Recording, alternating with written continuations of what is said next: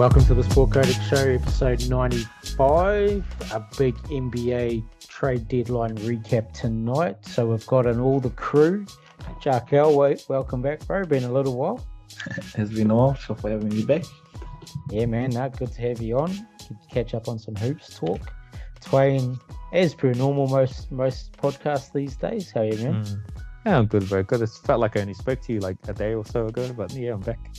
Yeah, is that X-Men podcast still going on, or? Yeah. It was a biggie, not as big as the rap podcast, but it was decent. That could have went on for weeks, that one. And Aiden is here as per normal. How are you, bro? Yeah, good, bro, good. Loving the Montrezl Harrell era in Charlotte. Let's go. Especially like as your power forward with like implants. Yeah. In the front foot. Yeah. Fuck spacing. Let's go back to 1983. Yeah, that's it. Let's get it done. Now, before we get into things, just shout out to JT and Mike.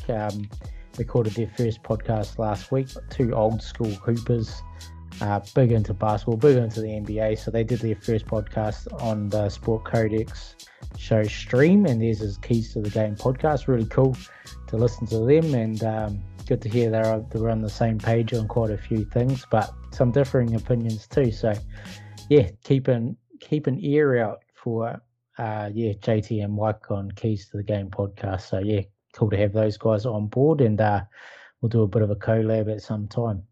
Yeah, so let's get into the NBA trade deadline. Pretty big one. There was I think it was quite a few more trades than I expected, so that was good to see. And what we're going to do tonight, we're just going to go through all the main ones. We're not going to talk too much about Aaron Holiday for cash considerations, even though Robert Sava are actually putting some money on the table is a fucking bit of a shock. But we don't need to get too in depth on ones like that. So we're going to go all the way back to February the 4th and start with the Rocco and Norman Powell trade from the Blazers to the Clippers for Eric Bledsoe, Justice Winslow, and Keon Johnson, and a future second. So bit of a salary dump for the Blazers here. And Jarkel is the guest, bro. You haven't been on in a while. Yeah, what are your thoughts on this one? It's pretty good, I reckon. Like, just to finally get rid of whatever was going on there. I had been over that team for a while, I think. But yeah, that's a pretty good trade. I think if they're trying to move in the right direction. It's definitely a shake-up. It's like we got to change something. Something, bro. Yeah, it's not working. The Powell, CJ, and Dame sort of guard. Well, Powell was starting at small forward for quite a lot of it too, and there was big question marks from a lot of people about that one. Like, and I think most people like Norman Powell too, but it was like, come on, another short guy who's he can dominate the ball if he has to and score. It was just like, what are they doing? Still weird they gave up. Yeah, they gave up Gary for a minute. That was still a bit weird to me. Yeah, but glad they just blew it up. But they should have grabbed Drew a long time ago. He would have been so good with Lillard. Yeah. Now they got to try to find something. Yeah, it's a bit of just a blow up deal here. I mean, Twain, can you see the Blazers sticking with any of these guys? Maybe Winslow, I don't know. Like Keon Johnson hasn't had much minutes really. Nah, I don't see them hanging around past free agency. I think like you guys already mentioned, like it was just a way to, dump some money, start the rebuild, because obviously it wasn't working how, in the last few years where they've been able to, sort of slug out a few wins here and there and then get the ball rolling. But this year, just the injuries and the constant shift in and out of lineups hasn't helped. But I'm interested to see, like, I really like the move on the Clippers side. Like, I think they made the move in terms of looking forward to next season and maybe the season after that. I'm interested to see what kind of small ball lineups they can do with Norman Powell and along with Paul George and Kawhi Leonard when he comes back, because some of these lineups that the Clippers are going to be able to use when everyone's healthy is going to be pretty funky.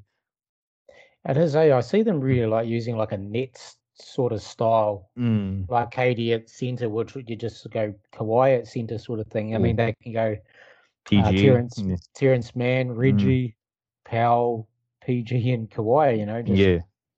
They could get really funky, and like they've only got 2 traditional big men on the roster as this, so maybe this is Ty Lue's strategy, because they did shoot a lot of threes last year, and they were one of the best teams that hit threes on the percentage wise.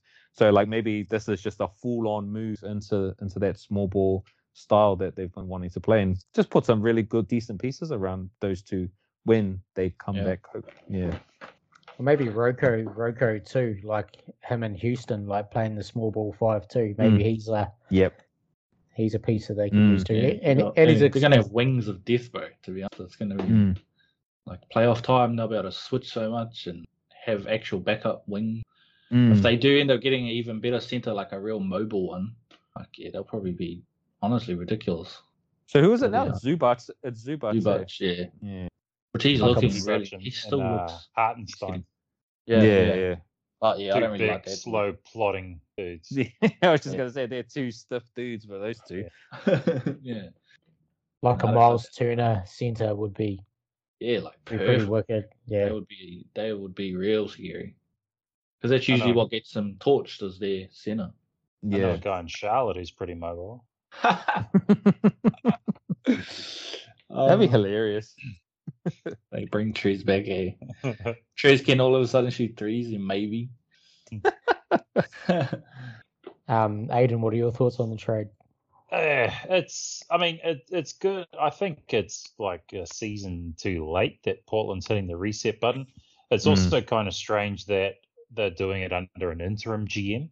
I'd be very surprised though if Cronin doesn't get the full-time job now. Like imagine sending all your valuable pieces apart from Dame out for like 50 cents on the dollar, and then like, I'm not coming back next year either. It'd be pretty fucking crazy. Also, so they got Keon Johnson, who's like 19 or something, but Portland's one of, I think, only 3 teams that don't have a G League affiliate, and Keon Johnson like should be getting G League minutes.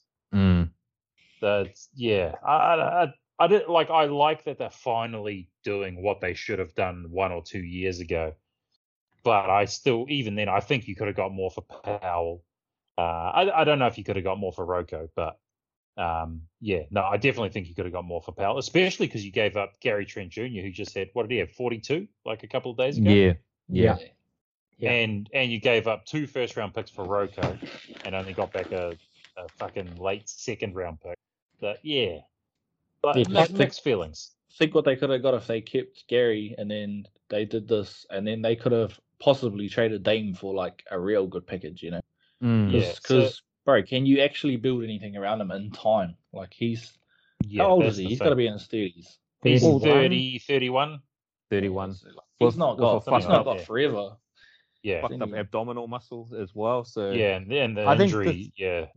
I think that's a precursor to maybe Jaquel just mentioned the trade. Like maybe in the summertime, this is the time where they're just like, man, we did everything we could here, and he just asked, this may be the time for him to go, because like with these moves that they made, especially with an upcoming trade we're going to talk about later on, it doesn't seem like this is like a tank mode trades that they're doing. So I don't think he wants to hang around for that. Oh, I wouldn't anyway. Maybe this is a precursor. And if they do it, if they act like they're the ones that are like, we want to trade him, then the whole loyalty thing that he wants to keep, he doesn't have to. Have to fight for it, bro. If they actually want him gone, then he's free to go. He didn't quit, Didn't run from the grind. but I will say all the fucking memes about Dame not running from the grind are hilarious. It's so funny. There's one, and it's like Portland's new projected starting lineup, and it's Damian Lillard at point guard, and then shooting guard, the grind, small forward, the grind, power forward, the grind. So good. They did get a couple of pieces that I think could help them if they decide to run it back next year. And Nazir Little was looking really good too before he went down with an injury. But again, like you're going to have a starting backcourt that's small, and you're just swapping CJ for Anthony Simons. It's kind of it's the same formula where it's going to be the same thing. Yeah, like if you had a I mean, I wouldn't suggest trading Simons now. So maybe the move is to move Dame in the off season and then, see what you've got here. Yeah, I think the whole Giannis winning, has like probably given him false hope because you're not 6'11" and you don't have Drew Holiday and Chris Middleton. You don't don't look at them like that. And then the Suns, like he had a comment earlier this year that they just got a bunch of good players. And I'm like, bro, they got D-Book, CP3, and Ayton is like top 5 big man when he's on. So it's not like they just have some good players. Like they got really good teams, and I think he's a bit blinded by that. Like, yeah, they've done it over like years, but like, who are they going to get in Portland that are going to be near those players? I cannot see it. Simons is the closest, but he's literally just another little CJ. Yeah, I think a bit better playmaking than CJ, but essentially the same player. Same, yeah. I thought they could have got more back. Really, I mean, Roko was expiring too. Like 12 million. Like some contender's going to take a punt on that. Like, even though obviously everyone knows these days, like his one-on-one defense, man-to-man ain't as good as what it was made up to be. But he's a good piece. Like any team can use a Roko, and even the North Power really too. Like if you had to call the Lakers and offered Roko for the THT and the first round pick, I reckon the Lakers would have taken that. Yeah. And even though THT, I think Lakers fans have hyped THT. I think he actually be a pretty good fit in Portland. He's good defensively. He's just real good defensively. Yeah, good defensive wing. It needs the ball in his hands, but Dame can play off ball a bit, or you just bring THT off the bench and let him do his thing. I think, and that 2027 first round pick could actually be good if everybody fucks off and leaves town. Like, at least Bronny James is playing for them. Yeah. Yeah, maybe that's their play. That's what's going to happen. The Lakers are going to tank Ronnie. Lillard's going to be 30, 4 when that happens? Yeah. We'll get the frozen envelope. Lakers will get the first overall pick. Question. Speaking of Bronny, like, is he good? Like, is he good enough to justify that pick? Like, I've seen his name on the Rivals website and all that, but he doesn't seem to be ranked that high for his age group. Like, is he good as Zion or the? Nah, like, he's not like that kind of player. But he could easily slip in the second round. Yeah. And just because teams need money, bro, so like, they'll take him. I'd just take him for the pure chance you might get LeBron. Like if you're like Deanna or something, and you're like, "Fuck it, I'm gonna take him." I'd take him. Teams take dumb players all the time. There's plenty of bad picks. At least you could even fucking market. Even if he doesn't work out, you're still going to make money off it. It's like the son of LeBron fucking James. So we might see 42-year-old LeBron with 35-year-old Dame Lillard. Wouldn't surprise me, bro. It really would not surprise me. I was just wondering if he was any good or not because I haven't actually seen him play. He's freakishly got like way better in like the last 6 months. Yeah, he's grown, not physically, but his game has grown heaps. Over the last 12 months. I remember last year he was barely dunking, and now he can do like through the legs, off the wall, like out of the athleticism's crazy. Okay, I don't know a better shooter. He's probably a better shooter than his dad, bro. Like if they were like to spot up and just shoot, he could probably outshoot him. He's probably in the era. Well, not probably. He's in the era where everyone shoots. Whereas LeBron came in when not everyone has a was way shooting, prettier shot. Way prettier shot. So I'm looking at it now. The Rivals is like their rank system for college players, and he's 28th in the nation, which is pretty good. Like that's a pretty high number. It's pretty solid. And I think if he, I'm guessing he goes to college next year. So maybe they they could get maybe he could climb up there high. I was just curious. That was all. Sorry to go on the tangent. I just wanted to know if he was any good or not. He might do the G League Ignite. Zaire Wade's doing that, I think. Yeah. He was with the Salt Lake G League team. Yeah. If Bronny's even like close to the NBA, it's crazy because like I'm sure he's not as like obsessed with the game, as he's not growing up hungry, bro. It's not. Well, it's not just gifted. Like, I guess it's a bit cliche, but it's all sort of Bron had growing up, whereas Bronny, like he's growing up the son of a fucking billionaire. Yeah. He could do whatever he wants. He could do whatever he wants. He doesn't need to be good at basketball. Yeah. So if he even just gets like close to it, that's pretty impressive. Because he probably don't even want to do it. It's probably just Bronway pressuring him. Fuck my old man, he's just making me do this job, man. Play for the Lakers. Man, this sucks. Plays one game, and then just retires. Oh, that would make a lot of Twitter. For sure. Just quickly before we move to the next trade, I think all of you boys really summed it up there. Dame has to be built around properly. I think by all the talk that we talked, like for Portland to do anything, and just bust it up and see what they can put together. But it has to be the right fit for Dame. So we'll see what happens. What can they do? Yeah, what can they do? Who are you going to get there? Yeah. We'll move on to Jarkel, your team, the Cavs. They get Karis LeVert from the Pacers. Ship out Rubio, who's out for the rest of the season. 3 picks, 2. Gets sent back to the Pacers. A second round pick next year via Houston, so that's decent. A long one in the future from Utah and a lottery protected first rounder. So, what do you think for Cleveland, man? How does LeVert fit into this team? I think he has to be used in certain ways for them personally. Yeah, he's just going to be that scorer in the playoffs, I reckon. Especially if Sexton can't get back, then we're going to need like someone who can just get a bucket. But I like it just because it's an absolute steal. Like, I can't believe. I feel like they just traded that for nothing. That's another player I swear they could have got more for. Surely, they really we traded an injured player. Yeah, but maybe LeVert's injury history himself was a bit of a put off the teams. Yeah, that's true. If that's all they could get, then that's amazing for us because we feel like that just feels like we're actually trying to win this year. That's what I like about it. Like they really pulled their trigger straight away. No care about the injury history and just we'll go for it. Because if we get Sexton back too, like we're gonna have a lot of buckets that we can actually get come playoff time because they're real scorers. Yeah, and you guys are legit defensively now too. Yeah, legit. Yeah.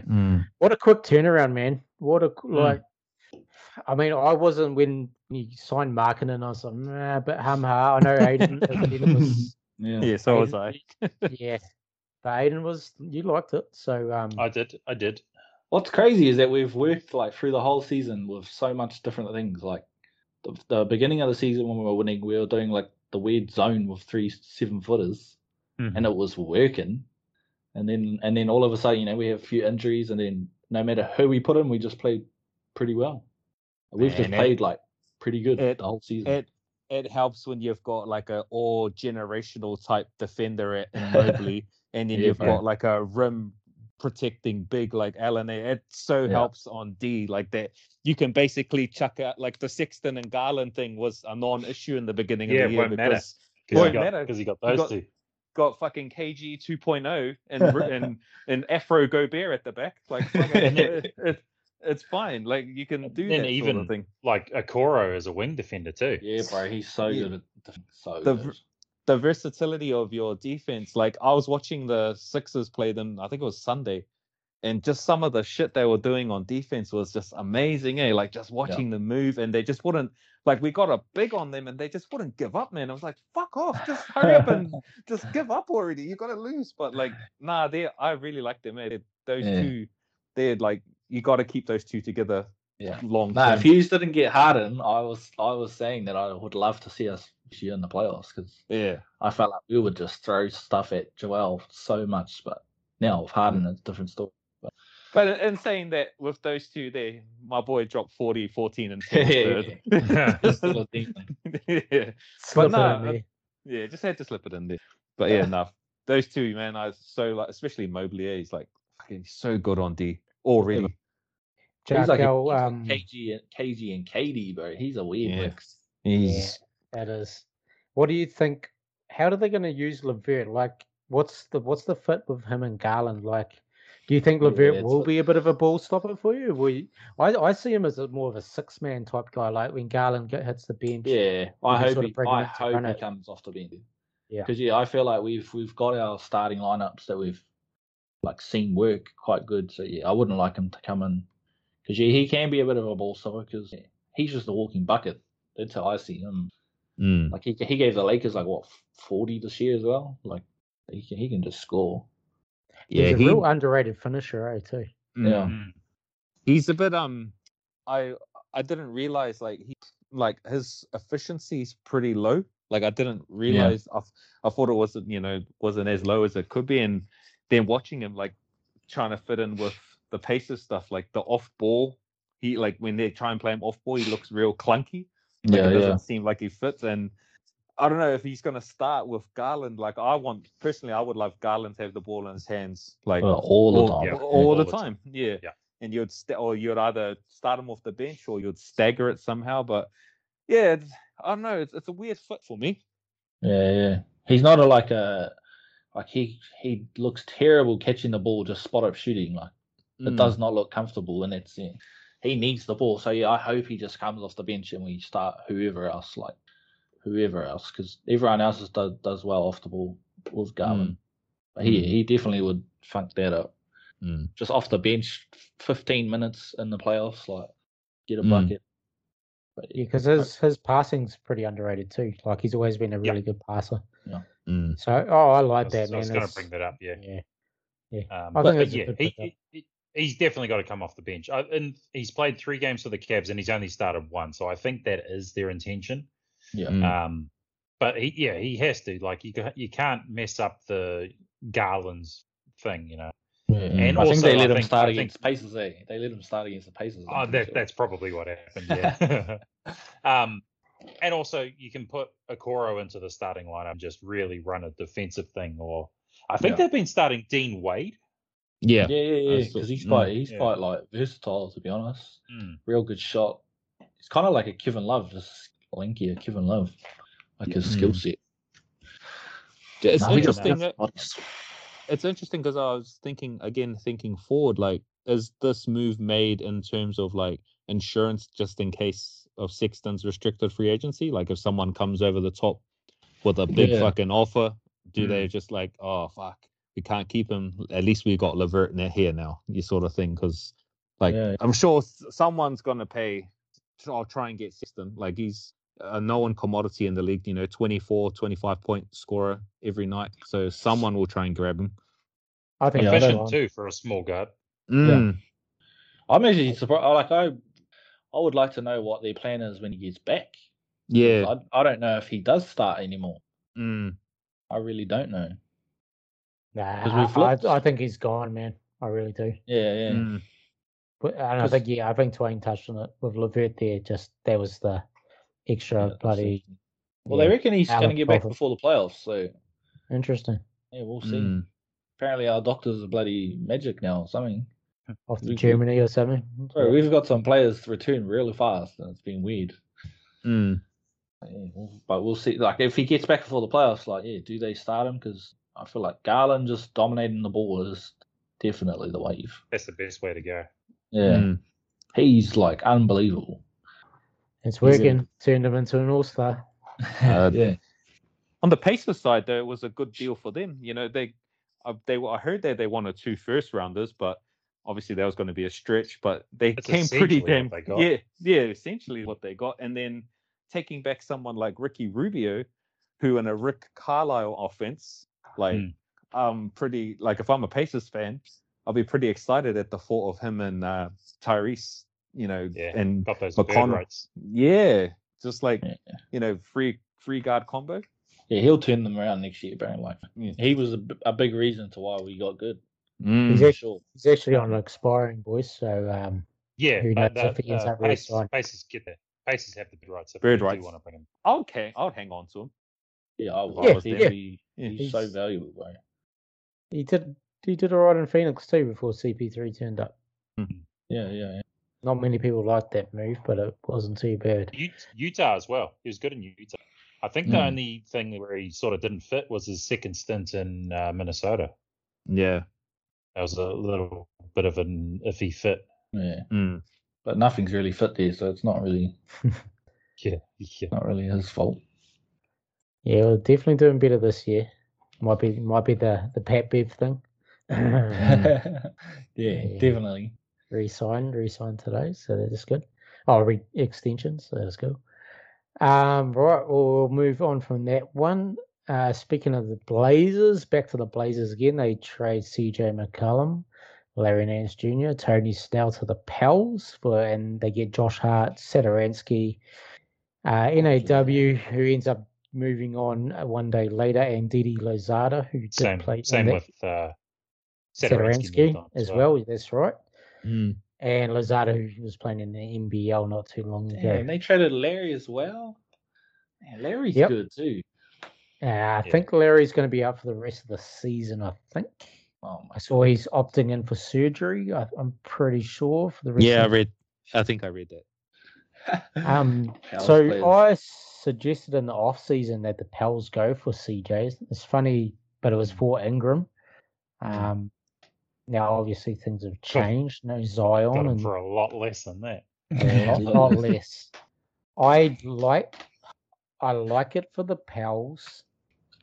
They have to try and win.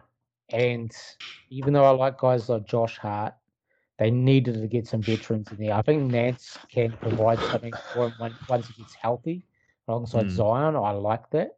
And Snell's just a decent backup piece, like someone gets injured and stuff, like he's going to be serviceable. But I like CJ running this team, and once Zion gets back, CJ can play off the ball quite a bit too. So I just like CJ, and I like him as a teammate too. He's a smart guy, head of the players union. Think like he's going to do all that sort of stuff, and I just think he's the right guy to have there with Zion. And the Pels need to do everything they can to try and keep Zion. Because he's walking, man, if they don't do shit. So to me, I like this. Josh Hart, I think they'll miss a bit, but I like it with the Pels. Aiden, I'll go to you first on this one, bro. Yeah, obviously the Blazers blowing it up again. Yeah. So again, it's sort of the whole thing of I think the Blazers. I don't know. The thing is, I don't know if they could have got more for CJ on his own. Maybe something a little better, but it would be more of a lateral move. But throwing in Nance seemed a bit unnecessary. Yeah. I think there was Nance. His numbers don't jump off the page, but he's a very good, very versatile player. That can winning player. Yeah, that can help a lot, and he is only on $9 million for next year. So, if you are trying to build something with Dame, Nance would be a good guy to have coming off the bench. And if he misses the rest of this year, Portland's not going anywhere this year. So it seems weird that they threw him in as well. I do think Josh Hart will help them again if they're serious about trying to win. Very good defender, good rebounder for a guard. Very good rebounder. His 2 games in Portland, he's scored a fuck ton. He scored, I think, 22 and 27 in his 2 games, something like that.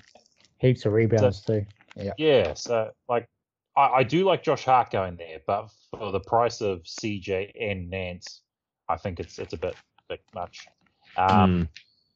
For the Pels, I do like the idea of them trying to win, because blowing it up, you're going to upset Zion and he's going to fuck off.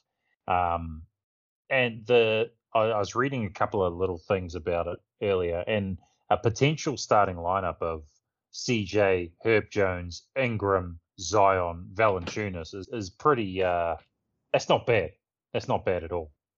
And then you have Devontae coming off the bench and Nance when he gets back healthy.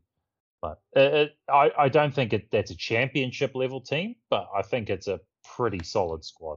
It's a close to 500 squad at least. You got to get Zion into the play-in at least. Twain. Yeah, I really like Josh Hart. I think it was, obviously you got to give up something to get something, but I just would have, me personally, I think he's a winning player. Jarkel mentioned, you need those type of guys on your team, and giving him up, just for, the defensive trade-off is going to be massive, but obviously the offensive, trade up is going to be big as well. You're getting a proven 20-plus point scorer a game, but just a lot of money to take on for me. Like, what's CJ 30 something million? 31. Yeah, for a two guard, a smallish two guard, that like he's fine, but I don't think he's like necessarily moving the needle per se. Like I don't think, put it this way, I don't think Zion's looking at it and going, yeah, I'm definitely staying now. We've got CJ McCollum. Like like to me, it just felt like a bit of a sideways move. It reminded me a lot of the AD situation in New Orleans, where they tried to just get all these different random people in, like Ryan Anderson. They had Drew in there for a while. They tried all these different things to appease him, but ultimately it didn't work. And I think for Pelicans fans and New Orleans, I think sadly this is where it's just going to end up for Zion. I don't think he's hanging around. Even if you're making all these moves, I don't know. I just don't see him hanging around. Yeah, it's interesting to see what else they could have got back for that package that they gave up. It's I mean, it's the best they could do. There, yeah. Yeah, it's probably the best they could do, but like I don't know. I just feel like that's taking on CJ's money, and he's not really.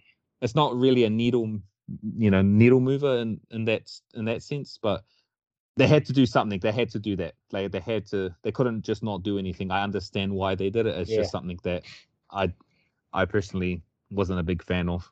Yeah, I suppose I'm like, as long as they use Devontae off the bench, because I don't like CJ Devontae starting together. But I'd want to see, like, when Dame was out and CJ ran the show in Portland, like he was really good, and I think his playmaking was underutilized. Obviously, with a guy like Dame, it's going to be like it's not like he was hard done by, but I think he can be used. I think he's got the smarts to run it more like a point guard here. So, and with Zion, if Zion comes back, like Zion can basically run that shit too. Yeah, Zion's really underrated passer. Yeah, he's really good. Hasn't really had an opportunity because he was playing on teams with like Lonzo and stuff. So. It'll be interesting because I don't know if him and Jonas work together. Like they operate in the same sort of spaces. That's the one thing, yeah. Yeah, and if they're gonna hang, maybe they try and move Jonas for maybe another wing or a stretch four or something, and because Zion was at his best when he had the ball, and he was center basically going downhill. And if Jonas is there, it's going to clog it up. Yeah, and that's why when he's back, Larry Nance will be a really good addition to this team. Like you sort of keep Jonas for when you play like the Embiids and shit like that, and then for the smaller teams, which is the majority of teams, you can run a Larry Nance at center. Yeah, and he's a versatile defender, so I think that would work quite well. But yeah, I don't know how much this moves them. But I respect them going for it. I reckon Zion's off to the Knicks, bro. He's going to the Knicks. He's going to go play with his mates. I reckon that was Barrett. Yeah. I reckon that was already. Yeah, I reckon that was already planted years ago. They've probably already talked about it. So I feel like unless they got like a superstar out of the blue, he won't stay. Yeah, it was New York was talking it up when he was getting drafted. I mean, before the lottery odds went against them. So bit of karma from the 80s. Yeah, so then we'll move on to the next trade after that one. And who we got next on the board? We'll skip the big one. Well, this is a pretty big one, but unexpected too, seeing this guy moved. Most of the league very high on this guy, Tyrese Halliburton, to the Pacers, along with Buddy Hield and Tristan Thompson. And the Kings get back Domantas Sabonis. My website just decided to change page there for some reason. Jeremy Lamb, Justin Holiday. Yeah, those guys. Jeremy Lamb. Some throw-ins and the second rounder. Jarkel, what do you think of this trade, man? Crazy. That was easily the craziest move. You see it coming? I think for a while. Yeah, no one could have seen it coming. I seen his quote about he was heartbroken, gave all his trust to the Kings. But that's such a Kings thing to do, so Yeah, I don't know if anyone could fully give their trust to the Kings organization. Jesus. Fuck. Bit delusional there if he did.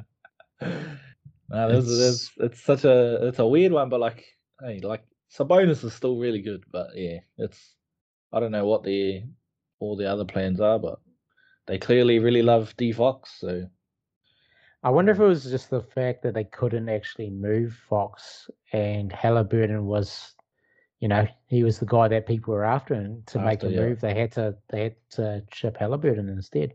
But they couldn't keep. Could they have kept both of them and made it work? Like, yeah, I don't think so. I think one of them had to go. I thought it would have been Fox, to be honest. If I was the other one. Swain, what do you think? It's fucking dumb. Like it, like if, like it, it's fucking dumb. Like it's why would you trade your only like legitimate, like he's probably one of the top under 25 players going in the league. Like you could see when Fox was out there how fucking good he was. Good he was, yeah. He was so good. And then like his first game as a pacer, he fucking dropping dimes, shooting threes, like everything that you need from your point guard, he could do. His second game was even better too. Yeah, like his run as a pacer has already gone on to be awesome, and it's just like, okay, cool.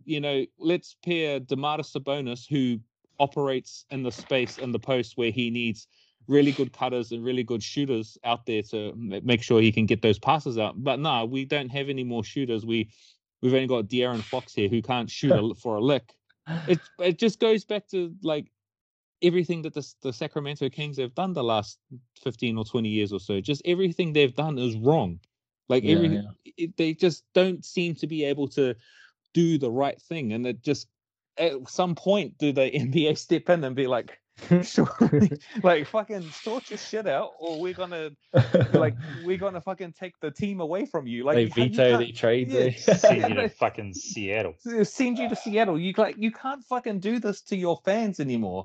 Like the fans are probably on suicide watch. Like it's such a dumb move. Like I just couldn't.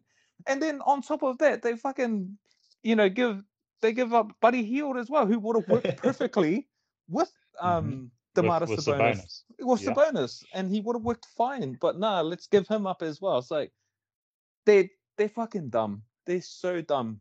It's unbelievable that they gave up Tyrese Halliburton. He's going to be an all-star next year or the year after. He's going to be so good.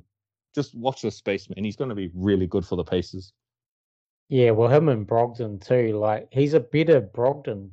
Brogdon maybe be better defensively, but two really smart guys now that they can build around. And then Miles Turner, Duarte, TJ Warren, like everyone gets healthy, the Pacers will get back to the playoffs in no time. It's just, and then like another point I just forgot to mention is like the fact that you didn't trade Richaun Holmes. Like what are you going to do with him? He's just he doesn't fit alongside Sabonis. Like it's just dumb, so dumb. Yeah, because not many people are talking about the Hield aspect of this too. Like, Buddy Hield was talked like one of the most sought after guys in a trade. Like he's a piece half a season ago. Like Hield will just throw him in with it. Hield, Halliburton, Warren, Duarte, Miles Turner, Isaiah Jackson. That's a nice core, Brogdon. Like that's a really nice core. Flipped it around pretty quickly, the Pacers, haven't they? They always do. They're so smart. They're the opposite of the Kings. Always in the playoffs, and the Kings are never in the playoffs. So, so fucking dumb. I'm not too sure. A lot of people are talking about the Fox and Sabonis fit, like is really good. I'm not so sure about that. It's not good. I don't think it is good at all. Like you need Sabonis four out. Like ideally for a Sabonis offense, you would want him in the post and then have four shooters around, like so he can make his passes and he can, give the ball to cutters. But with the Kings, it's just like, Harrison Barnes just he's all right. De'Aaron Fox is like not a good shooter, and then just the rest of their team it's just rubbish. It's not a good fit for him. Yeah, like I can't see Fox like just dominating a pick and roll with Sabonis or anything like that. I think, as you say, like Sabonis is you sort of play him like a poor man's Embiid, and Well, Jokic, yeah, Jokic. yeah, like he's got some passing skills and stuff, but yeah, I don't know. I like Sabonis, but yeah, I don't know, man. Kings are being kings. Nothing Aiden, new. any thoughts on this one? Yeah, you guys covered it. Eh? Like, I will admit, the first game Sabonis played for the Kings, him and Fox looked really good together. But I think today was sort of a crash back down to reality, where they just had nothing working. And that's the thing is, like, if Sabonis is being defended well, then Fox that clogs the paint, and then Fox can't do his thing, and it just fucks them up completely. Yeah. On the other hand, like moving Halliburton, like Twain's fucking idiotic, man. Like in his 2 games for the Pacers, Halliburton has 45 points, 22 assists to only 9 turnovers, and he shot 16 of 29 from 3 in 2 games. He's so dumb. So fucking dumb. He's a franchise cornerstone. You shouldn't give him up. Yeah. So, and then you got, the Buddy Hield thing, although he has shot terribly since coming to Indiana. Just went 1 of 13 in the last game from 3. So, but he'll find his shot. Love it for Indiana. As much as I like Sabonis, I don't like it for Sacramento in the slightest. Like I get, they're going for the play-in, and yeah, cool, but what's the ceiling on this? It's play-in. That's the ceiling. And you just traded like a future all-star for that. It's fucking stupid. You look at the trade that we're going to be talking about coming up soon with KP and Dinwiddie. Like, could they have offered like Fox for KP and then kept Halliburton? That would have been, if they were going for the play-in, that would have made much more sense. Because at least KP can, shoot threes and protect the rim to some extent. Sabonis, he's offense. That's it. Like, he offers you nothing on the defensive end, or nothing good anyway. It's just another dumb move. Like, the NBA's got to step in at some point. I'm half jokingly saying it, but like, surely, like, you can't keep doing this. Surely they could have fans. got something mean for it too. Like, something good. Like, nothing. Sabonis was an all-star, but he doesn't move the needle. Like, it's such a dumb move. Set up Vivek in Las Vegas or something, doing something stupid. The Kings sound like their whole management just looks at the box score. I swear to God, because they seen Sabonis' numbers and they thought they were getting prime Wilt or something. Well, to be fair, this is the same franchise that said that Nick Stauskas was going to be like Steph Curry. So so can't expect too much out of them. Thought playing 4-on-5 defense was a good idea as well. It's perfect. Yeah, they don't watch the games. And the team that drafted Marvin Bagley over fucking Lucas. Maybe they do some casts on bloody 2K. Yeah. They won a championship with Sabonis. That's why they traded for him. Yeah. It does feel like a 2K trade because it's fucking stupid. Yeah. It's one of those random ones you do. Yeah. And I read something as well where apparently when they first started talking, the Pacers asked for Halliburton straight away, understandably, and the Kings said no. They're like, no, we're not moving him. He's untouchable. 30 minutes later, they traded him. I don't. Do you know if anyone from the Kings organizations come out and given a reason why they moved them? No, I haven't seen anything. Yeah, fuck, I wouldn't be facing the press after that either. They lost a bet. Fucking stupid, man. Maybe they do paper, scissors, rock, and behind the scenes, you don't even know. They might just be playing some weird ass rich games on everyone. It's just like we clown them all the time for their terrible draft picks, right? Like, Willie Cauley-Stein at 6, fucking Jason Thompson at 11, all these guys all these guys that they've picked, and then they finally hit on one in the lottery of all places. Like, they got a really good one. Everyone can see that he's going to be a good one, and then 12 months later he's gone. when Yeah, they Ben picked Ben McLemore. McLemore, he was like 8 Yeah. or something. Like Well, they finally hit one and then they move him off. this So is dumb. a good segue because we've got a number 2 pick from the Kings here. They got moved one ahead of Luka Doncic. Marvin Bagley finally gets moved to the Pistons. 2 more Pistons. Another way they handled that situation brilliantly as well. Like let's keep the Kings slander. Well, it's actually deserved slander going. Maybe this one isn't as bad, but they get back in a 14 trade. They get back DiVincenzo from the Bucks, Lyles and Josh wonderful Jackson from the Pistons. Also involving the Clippers, who get Rodney Hood and Semi Ojeleye from the Bucks, and Ibaka from the Clippers goes to the Bucks, along with 2 second-round picks. And yeah, going back to Marvin Bagley going to Detroit. Well, let's keep the Kings talk going here. Yeah, what are they up to? I mean, they've had their eyes on DiVincenzo for a while. they up to? What are they up to, man? Like, oh man, Trey Lyles is basically another ball. Like, nothing. he's actually played okay for the Pistons. Like, he can hit a few threes, he can do a bit of this and that, but I don't know, man. Like, Josh Jackson's been poor for us this year. Like, yeah, it's another big. Does he put alongside Sabonis? No. Is he going to be the backup 5? No. No, they got Metu and Holmes and Damian Jones and Alex Len. It doesn't make sense. Like, DiVincenzo, they obviously gave their offer sheet to last off season. Now they snag him.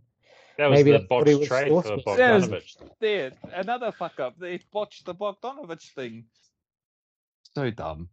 Okay, Kings is just dumb. Continue dumb. What do we think? What do we think of the Bucks getting Serge Ibaka for Hood and Ojeleye? I mean, Hood and Ojeleye had been pretty shit this year, so it was a good pick. I like it.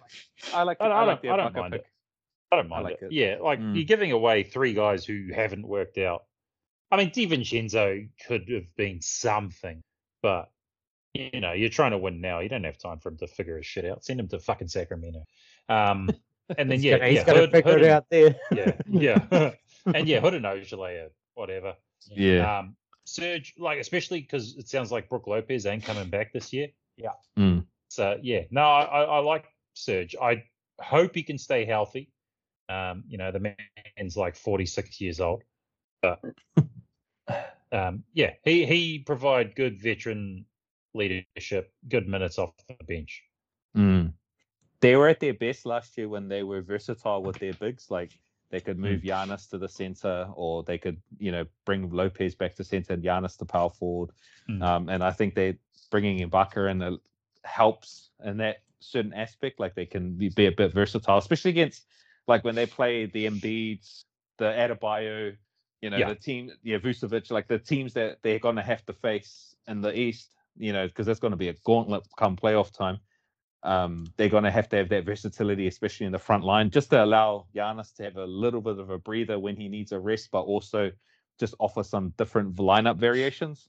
So I do like it in that sense. I am a bit concerned that they have so much faith in Wesley Matthews, like, even at this advanced age. Like, yeah, DiVincenzo was enough. Like, he's all right, but at least he was like a younger legs, whereas I don't know if you're asking Wesley Matthews to play 30 minutes in a tight playoff game in a game 7 or whatever, that's necessarily ideal. For that.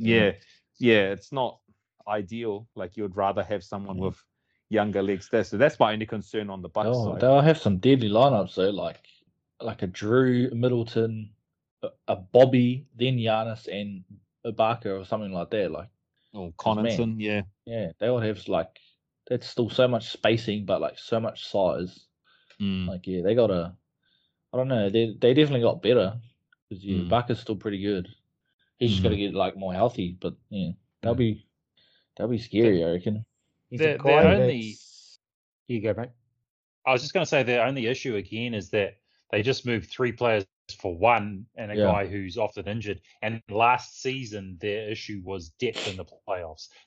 Obviously, it worked out for them in the end, but it takes one injury to derail stuff, and Yeah. also you gotta rely on a white boy who likes to fucking injure people. Yeah. Well, I guess the especially with buyout market will come Petty. into place with. Yeah, I it's a think good so. point. Dragic, talkers of Dragic. Paddy C2 with fractured hand, I think.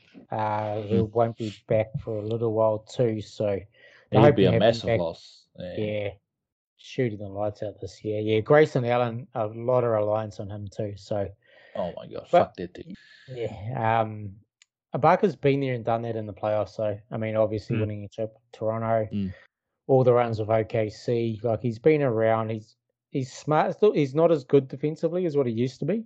He's still got the smarts. Still be solid. Yeah. Mm. Next to a Giannis, he'll look fucking freaky because Giannis makes bloody all of these players look amazing on defense. Yeah. So.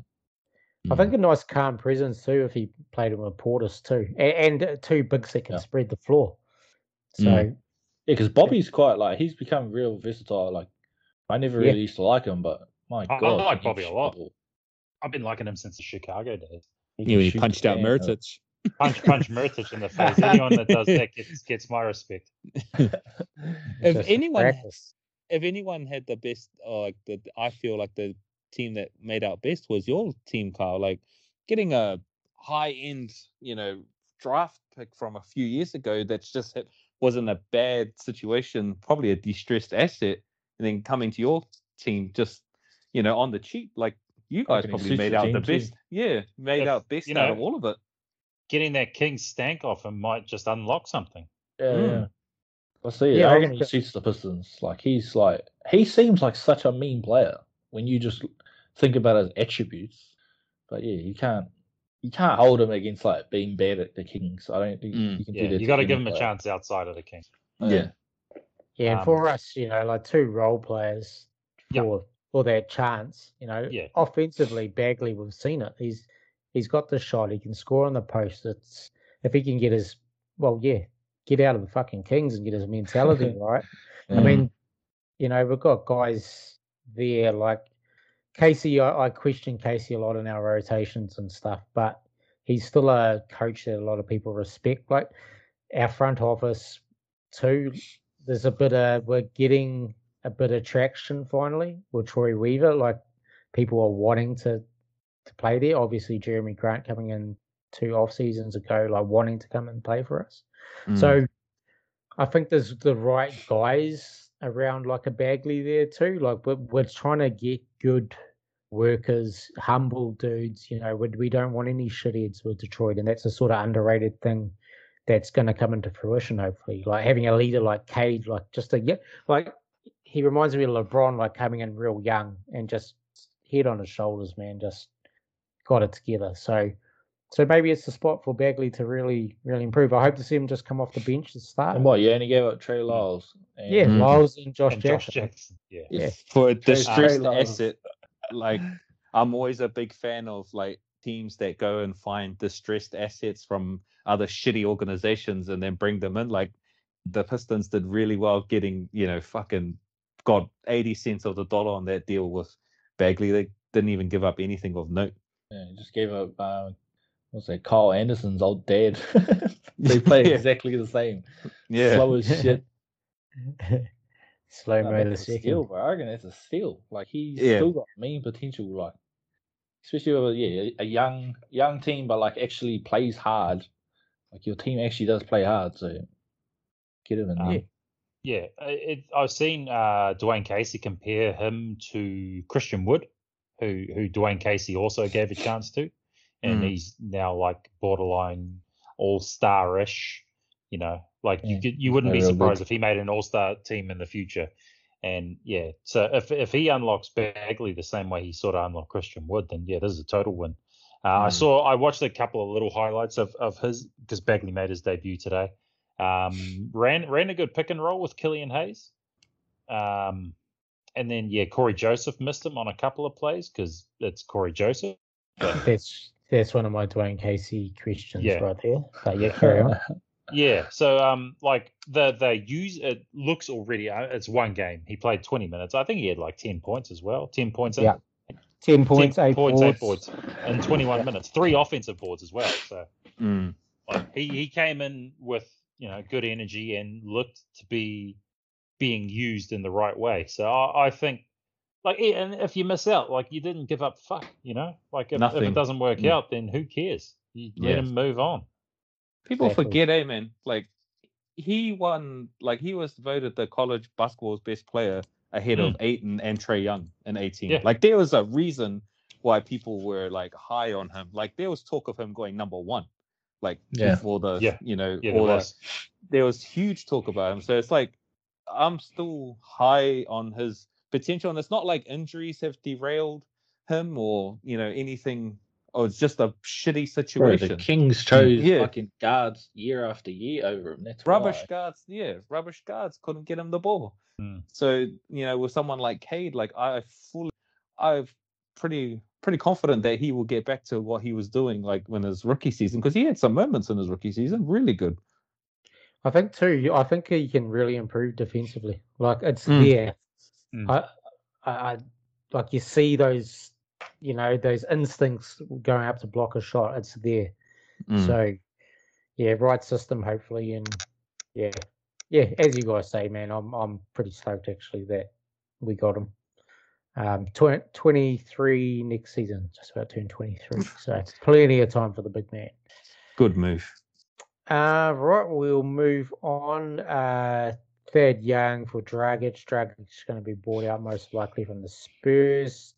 Thad Young wasn't doing anything with the Spurs, so off to Toronto he goes. There's another sort of two-way big forward / wing. They've got so many up there. A lineup of them. Just chuck it. Let me have another one. And those starters for Toronto, man, they need a bit of break. Is Nick Nurse the next bloody Thibs? Like, just playing the shit out of him. So he's running like Pascal's like, Pascal's been playing minutes. Fucking play. The reason why he's been getting all his numbers is because he's fucking playing almost the whole game. Pretty much, man. Hey, it's working though. He's been playing really good. So nice little trade there. Any comments? Dragic maybe, Bucks maybe on a buyout. Yeah, I know the Lakers are like fucking gagging for him. I don't see him going. I think he goes to like probably a higher chance of winning, because that's, unless he just goes back to Miami. I don't know if they need him, but he was like literally seen at Heat games when he was on the Raptors roster, which I think is pretty fucked up, to be honest. Dallas were a team as well, but they just got Dinwiddie, so I don't know if they have a need for him now. But Bucks make a lot of sense. I like Boston. I would say Boston, because they need a backup guard. I mean, like Peyton Pritchard. No, I don't know. The Hornets need a point guard, but I don't think he's. I think we're too low down the standings. But I wouldn't mind if the Hornets may have played him. But I like that. I like that. So do I. Hornets. Yeah. You don't need a point guard. You got trees. Yeah. Is Trees to pass it? I don't think he can pass and he's double teamed. Man, you guys are sleeping on that pick and roll him and Lou Williams had a couple of years ago, man. That was deadly. Like, if Dragic was to go there and play on the bench unit with Trez, like get his numbers up, like I could see it working. Yeah, it did. On the Clips, it did work. It was the best second unit bloody rotation in the league, I think. Yeah, that Lou will win. Okay, we'll move. Celtics. We're talking about before. They get Derek White from the Spurs. They send off Josh Richardson, Romeo Langford, and Freedom. Pick. I think Freedom was in the other trade. Oh, he got traded with nothing. Daniel Tice. So two trades we can talk about. Daniel Tice comes back to Boston for Schroeder, Freedom, and Fernando. So I mean, obviously Derek White's the best player out of all that lot. I think he's a really good fit next to Brown and Tatum. He's real underrated move. Yeah, I think it was a steal. Yeah, he's not a traditional point guard, but he's going to get the ball moving to those guys, and he can play off ball. Most importantly, he's replacing Schroeder too. So that's Schroeder's good with the ball, but yeah, without the ball, he's terrible. So Mm. and they didn't need someone to like dominate the ball like that. Yeah, White's exactly. real good. Yeah. White's really good defensively too. So Yeah. I love this. But I've heard Celtic fans say like Josh Richardson's been playing some really good defense too in this run. But so inconsistent, man, on offense. His shot it's been looking terrible for years. So I mean, Twain, you can go back to the Philly experiment, and that fucked out pretty bad. So Yeah. Langford they weren't playing Langford at all. So, and I really like this for the Celtics. Like, Defensively, I like it, but offensively, it's a bit of a unsure thing. Like he's only hitting 31% of his threes this year, and it's the second year in a row where he hasn't eclipsed the 35 mark, which is like generally, if you're a shooter, that's what you're trying to be, 35 and above. But it might his shot quality might have been shit anyway on the Spurs. Maybe that was why. And maybe in Boston with those two guys, maybe he gets better looks. On Jalen and Tatum.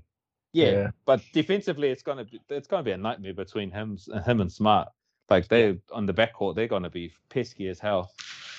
Harden's worst nightmare.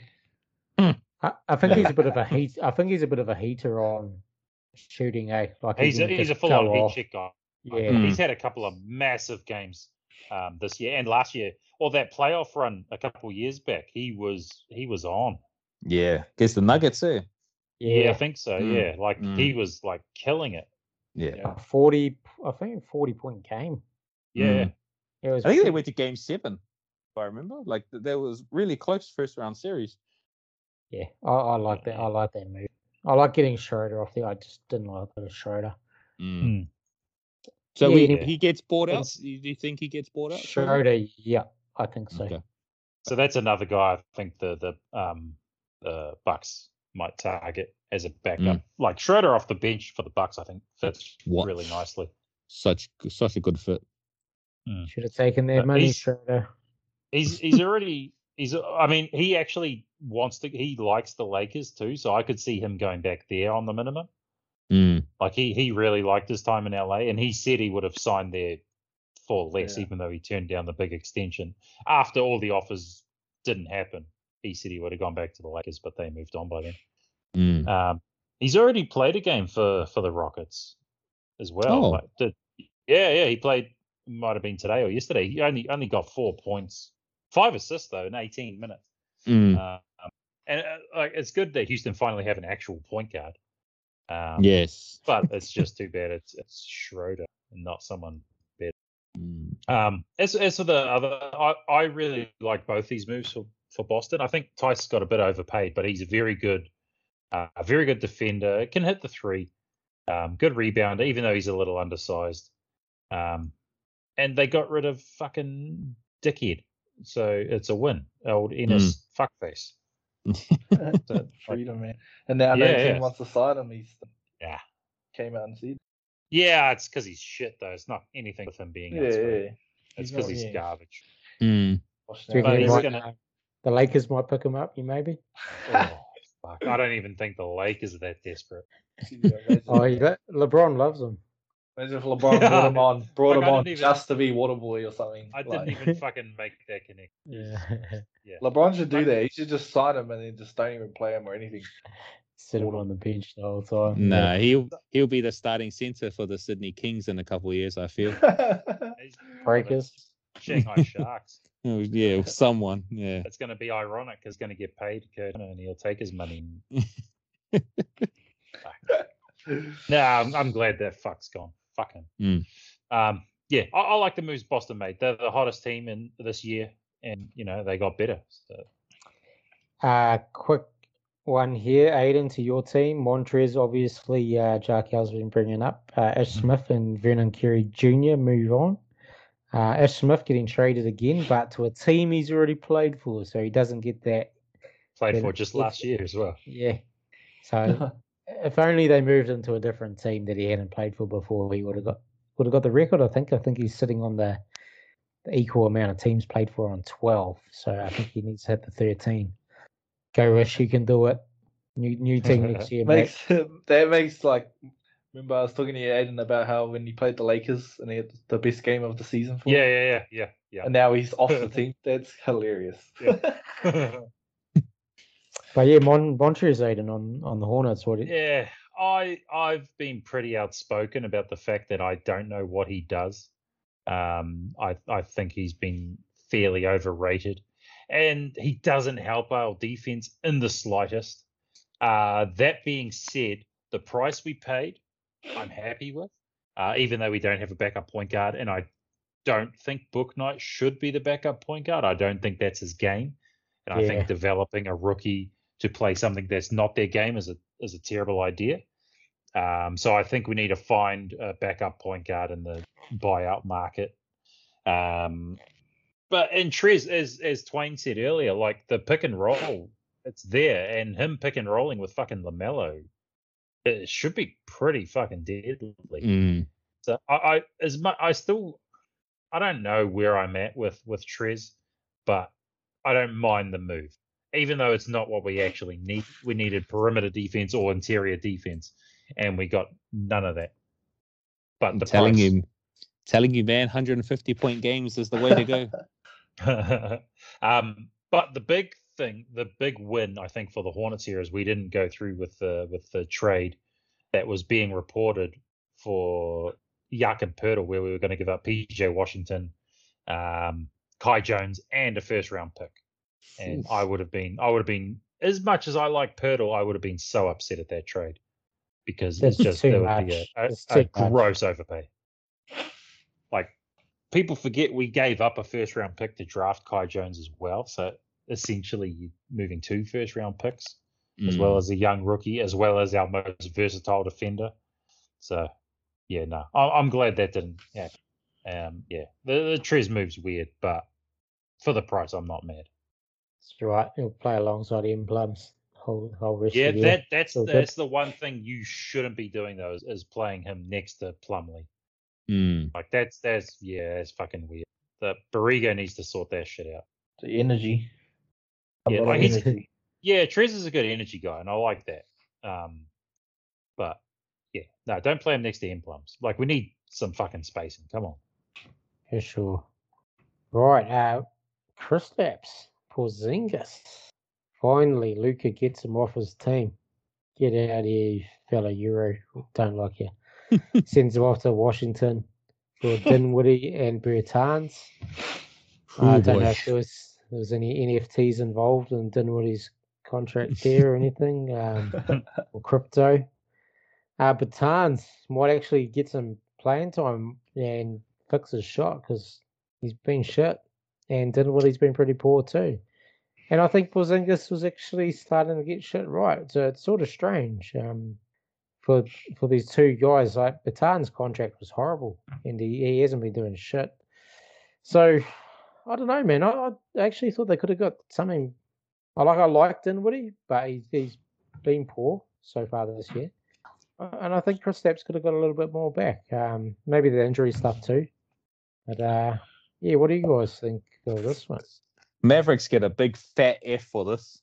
Like fucking fat F. Like what the fuck are they doing? Like I know we were grilling the Kings before, but like not only do you give up Kristaps, like I understand, him and Luka didn't get on, and he might be in liability, not being able to be available and whatnot.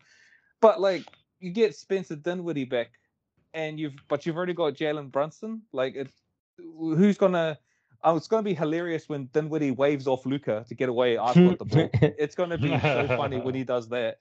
And then on top of that, you take on that horrendous Bertans contract. Like, and he like you said, Carl, like his shots just dried up magically since he got paid. Surprise, surprise. Like it's such a fucking dumb move from Dallas. I don't know what the ideal behind it was, or what they were doing, but on the Wizards side, like I do like it. Like they get off the Bertans contract and then take a risk on a guy that can, on his day can be a really good number 2 option, but probably at this point probably a better as a number 3 option.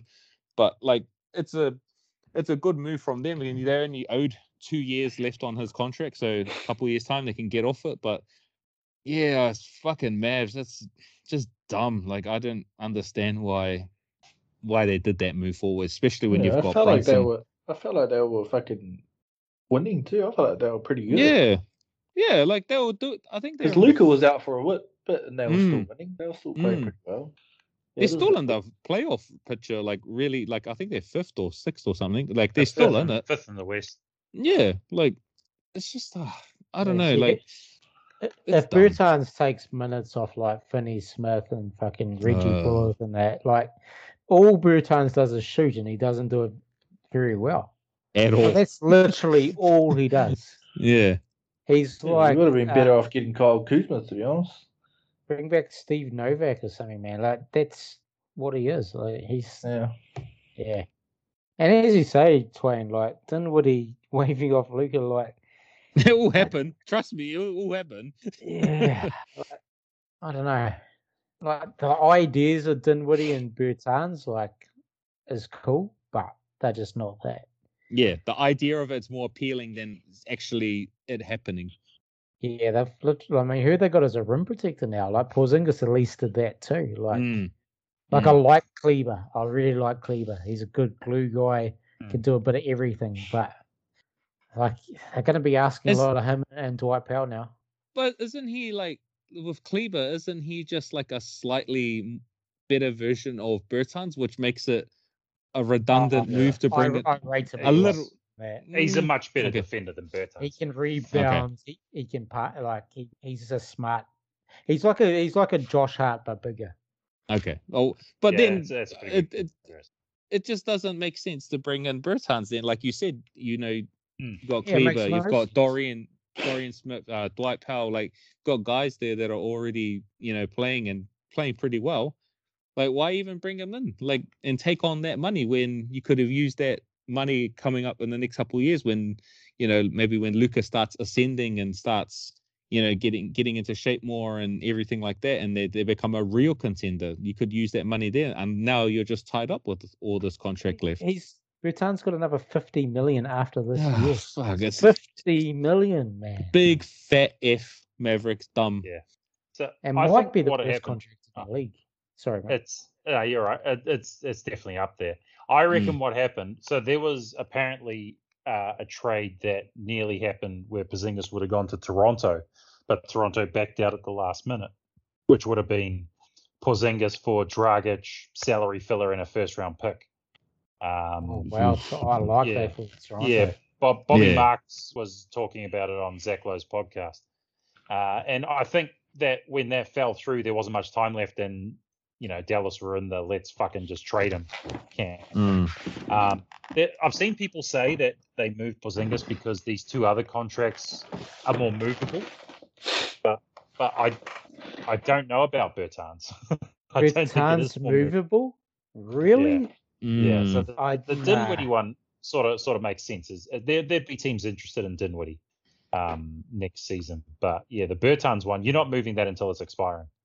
Or if you give someone a first round pick on top to take it. Yeah. Which it's stupid. Like this is the worst trade for one team in this. So in other words, they're not trying to win this year. But the funny thing is, so someone interviewed Jason Kidd and asked them, why they traded Porzingis, and he compared this team to the title team, and said maybe we just have a star like Luka, and then a bunch of solid role players that back him up. Fuck it, fuck out of here, man. Yeah, fuck off. Where's your Tyson Chandler? Where is your J Kidd? Yeah, exactly. You don't at least he put himself down. He comes out of retirement. JJ Barea, the LeBron stopper, man. Yeah. So Sean Stevenson comes back on a 10-day. 3-and-D, maybe. Sean Marion comes back as well. Like, fuck yeah, let's rerun it back 10 years later. He's severely underrating his own team he was on there. And Dirk had been in the league like 12 years by then. Luka's still fourth year, so 4th year. But I think I hate this trade for the Bricks. I fucking hate it. So but dumb. I also hate Jason Kidd, so I'm kind of delighted. Fuck Jason. Hard. Yeah, but yeah, for Washington, it's interesting. Like they're trying to, because they were big on Sabonis, because they're trying to put other stars. I use that term lightly for around Bradley Beal, and the Sabonis thing obviously fell through. So yeah, they made a play, but like they still got a fucking they got a log jam as well. Like they got Thomas Bryant and Daniel Gafford. Daniel Gafford they just extended, and now they're not playing him. Yeah, that's weird. Which is weird. I Especially love from Daniel our Gafford. fantasy team. Come Yeah, on. yeah. I love Daniel Gafford. Fucking Mitch, call them up in the off season. Go get it. And then for power forwards, they got Kyle Kuzma. They got Rui Hachimura. You got I never know how to pronounce his name. Denny Avdia. Yeah, Avdia. Who's I guess a small forward, but sort of plays a bit power forwardy. They got a lot of guys who play the same position as Porzingis, and yeah, I don't know. I think for what you gave up, it's a good fit. It's a bit weird. Like I think one of Bryant or Gafford plus one of Avdia or Hachimura have to go in the offseason as well. The Wizards got to blow it up next year. They got to blow it up. They got to blow something.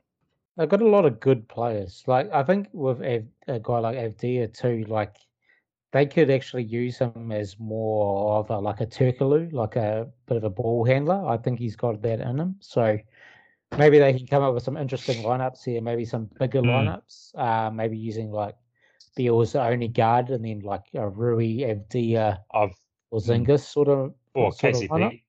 Yeah, I still like KCP on this team. Yeah, for sure. So I've seen people say, I've seen people suggest that Beal, when he if he comes back next season, which it sounds like he will because he likes getting paid, should be just a point guard, full-time point guard, and then have guys like Avdia handle the ball. Yeah, I like it. I really like this. I mean, getting off that fucking Bertans contract, man. Like, that's a win in itself. It's just a total win. It's a win. Yeah, and that opens up, like you said, give guys like Avdia, and I've really, really liked Rui Hachimura's game coming out of college, and then in the Olympics, which you guys both know that I'm massive on Olympic, basketball. Like if you have a good tournament, I feel like you're gonna have a step up in the season. And he had a really good tournament for Japan, and I don't know, something I'd never quite understood what happened, why he didn't play for so long after the Olympics. Like I'm not sure if it was a vaccination thing or whatever the case, but he was out for a long time, and just seems like he lost all that momentum that he got from the Olympics. And just really interested to see him finally getting some good run. A few injuries too, I think, with him. Maybe some niggling ones, and he just didn't get it all together. I just remember in the beginning part of the year, they were like, no one knew where he was. It was just personal reasons. Yeah. It was weird. Something to keep an eye on. Well, this leaves us with a couple of little ones here we don't need to go over, but there's a slightly little one involving Philadelphia and the Brooklyn Nets. And it finally gets done. James Harden to the Sixers. Twain, we've chatted about this. You were leaning towards an off-season move for him. But they do the deal now. What do you think, man? What do you like about this trade for your team? What don't you like about it? I'm surprised that that's all it took. Like, I was expecting either what they did initially give up, plus either Matisse or Maxey. Like, I didn't think the Nets were gonna play ball and come up with the deal that eventually got done. Because you look at the deal, it's like if you're just on a Jaquel said earlier, on a box score look status, like it doesn't appear that they gave up too much. But like, I was just really surprised that they were able to get him for that price. Like, I was expecting a 5 for 2 or 5 for 1 or 4 for 1 or whatever the case may be. So extremely, extremely surprised that it did happen. I was like told you guys last week, like I'm in the camp of waiting, like just keep that core together. The core was doing fine. They were hunting for the top 3 seed with that core. I don't necessarily hate making the move now. I understand why they did it. And then yeah, like I just can't believe that James fucking Harden's on the team now. Like if going back all the way back to the process years, this is what the process was about. This is why they did all that shit. They bred a superstar, which they've got, and then they were going to fill out the edges with other guys. And now we've got James fucking Harden. Like, I'm sure you guys, even though what he's done in the past, I'm sure you guys would have loved to have a James Harden on your team at one point or another. But yeah, I was happy with Reggie Jackson, man. But yeah, no, I'm happy given the price. It does suck to lose Seth Curry. Like, I really thought he had a really good season this year with them, and his handoff game with Embiid was really good. Like, that 1-2 game they had was really good. And then Andre Drummond as well. That was a little piece that was underrated because he was giving some good minutes when Embiid would go to the bench, and I feel like the reason why Embiid has been having a good season is because Drummond's been able to, spot him those minutes, and he gets a good amount of rest so he can come back and dominate. But yeah, then ultimately the biggest reason probably just getting, finishing up the Simmons saga. Like, it's finally done. It's over. Time to move on. He got what he wanted. Sixers got what they wanted. So yeah, I'm pretty stoked to finally, get someone that's not named Tobias Harris that can help Embiid. You know what I mean? Like, Tobias Harris goes back to being a third option, which is his best option, and they've got a really good playmaker. Say all what you want about James Harden, like, he is a fucking fantastic playmaker. Like, he'll get the ball to guys in spots they'll need it. So, like, yeah, I'm pretty happy. I'm really stoked. What are the downsides of the trade for Philly? Well, the hamstring. Like, I read today, like, he's not gonna be back until after the All-Star break. So I don't know. Maybe is the hamstring fucked? Like, I'm not too sure. But I took that as a cautionary thing. Yeah. I read too that they didn't want a tampering investigation. That's why they're holding him off until the end of the All-Star break. So maybe it's that. I'm not too sure. And then just the fit's a bit weird. Like, I don't like, they're so both ball dominant. Like, even Embiid, for a big, he's really ball dominant. He likes to start at the top of the key and make his move to the rim, or do whatever he does. But yeah, like, Harden needs the ball to operate as well. He hasn't played off the ball since the Thunder days, so I'm not too sure how that's going to work. But him and Embiid as a 1-2 punch potentially could work. But yeah, defensively it's going to be a bit rough too, because he can't give that effort that he's been giving the last few years. So I don't know. It's gonna be a bit of a weird fit to start off with, and then eventually I think they figure it out and sort. So yeah, probably just the fit would be the downside for me at the moment. Yeah, I mean, obviously Harden wanted to be there, so that's a bonus.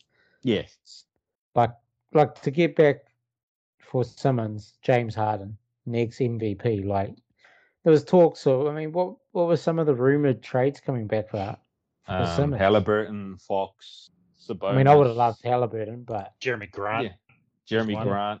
And there was so many. There was Beal talk for a while. Beal, but credit to Daryl Morey, like, he fucking he got what he wanted. Like, he didn't waver. People were putting pressure on him. Do this, do that, do this, do that. Even he just stood patient, and then finally got the man he was after. And you could just tell how happy he was. He went and fucking met him at the airport yesterday. Like, he was that happy to get some James. It's weird because, like, I've never seen I've seen a coach and the player have a relationship like that, but not a GM and a player. Like, he's it's weird, man. It's a real weird dynamic, but hey, it worked. We got a secondary scorer that can alleviate some of the pressure off Embiid. So yeah, I'm pretty happy. He's got a chance to win a chip, bro. That's what matters. Yeah, that's it. You've got to buy a lotto ticket to get to win the damn thing. So and James Harden is a chance. That if they're healthy, if they get and they click, bro. If they find some sort of bloody chemistry, then. Joel's a demon by himself, bro. It'd be hard for anyone to beat by himself. So it helps. Yeah, Yeah, and then like I'm just happy they didn't give up Tyrese Maxey or Matisse Thybulle, because I think those two were like really crucial pieces to the puzzle, and they kept both of them. Plus, seems like Tobias Harris has been playing better the last couple of months. So who knows? Maybe they go on a bit of a run here. I'm not too sure, but yeah, just stoked that the Simmons thing is finally done. Charkel, from a Nets perspective, I'd say Harden was disgruntled for sure. Getting in Simmons as the key piece back, what do you think? What does Simmons bring for the Nets? Well, obviously he needs to like show up and actually want to play, but it's a way better fit for him personally, just because he's gonna just obviously be able to just do what he can actually be good at, and not have to really do any offense, because Kyrie and KD can be everything that you need on offense, and then he can really play that small ball like a Draymond kind of role. Obviously, try and score more, but yeah, hopefully he's just in a better place and can actually just play. Well, the thing with him is like he's not a bad player. Like a lot of the media discourse the last 6 months is that he's like some fucking horrible scrub. Like he's not. He's probably the best perimeter defender in the league. Probably one of the best passing bigs in the league. Like it's just mentally, it's whatever's happened mentally. And like I just hated today, like the last couple of days, especially from the media side of it, like how they're like he turned up to Nets training today and he looked all happy in that, and a lot of the Philly media and media in general are like, oh, he must be over his mental health issues, and like you don't know if he's been over that. Like mental health is like it comes and goes. Like it doesn't pick a day when it happens. Like I see a lot of people questioning if it was for real, and I was like, fuck, who knows? You just got to take him at his face value for it. I'm just glad that hopefully he's happy and in a better space now. So because when he's on the court and when he's going, he's as good as it gets. Like when he's on. So he can make the Nets scary. That's how you got to look at him. Like if he plays to his abilities, he will make the Nets way better than with Harden, just because they don't need that third ball handler. They already got enough of that. What they lack is defense, and he can honestly bring that for sure. He'd be like low-key the best defender, like versatility wise. He's unreal. Yeah, he can guard some centers to nearly every point guard in the league. Like it's unreal speed, and if he doesn't have to score, and he has like that Kawhi role on a Spurs team, like he'd be unreal. Well, I think you play him exactly like Draymond with the Warriors. You play him exactly like Draymond. Set screens, like be that bloody rebounds and all that sort of thing. The thing though that I wonder from the Nets side is like he's never been asked to play without the ball. Like all his time in the Sixers, he was the main ball handler. The reason why they didn't re-sign Jimmy Butler was because he wasn't happy that he was relegated to off-ball duties. Like, and that was a big reason why. It was a mistake.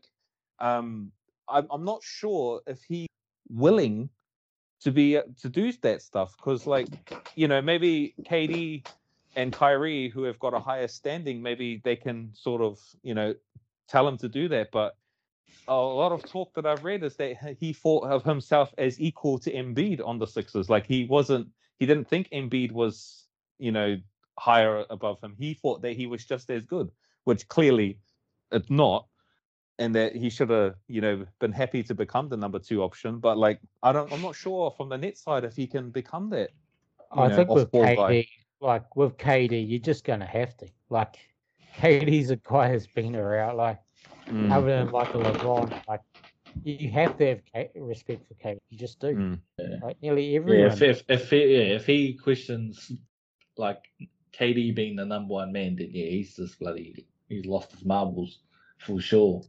Well, it's just funny because it's like, KD's not exactly the most, approachable guy in the league as well. So it's like, and then Kyrie's thing is fucking, Illuminati fucking shit. Like, I don't know how it's gonna fit for them. I can see it where they become this dominant force, but then I can also see it when they like none of them play. or they play well with each other. Yeah. And when they get the shit, that'd be the worst because none of them will talk to each other, and Simmons will just...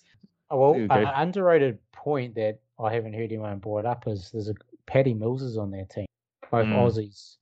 Now, all Australian basketballers have a ton of respect for Paddy Mills.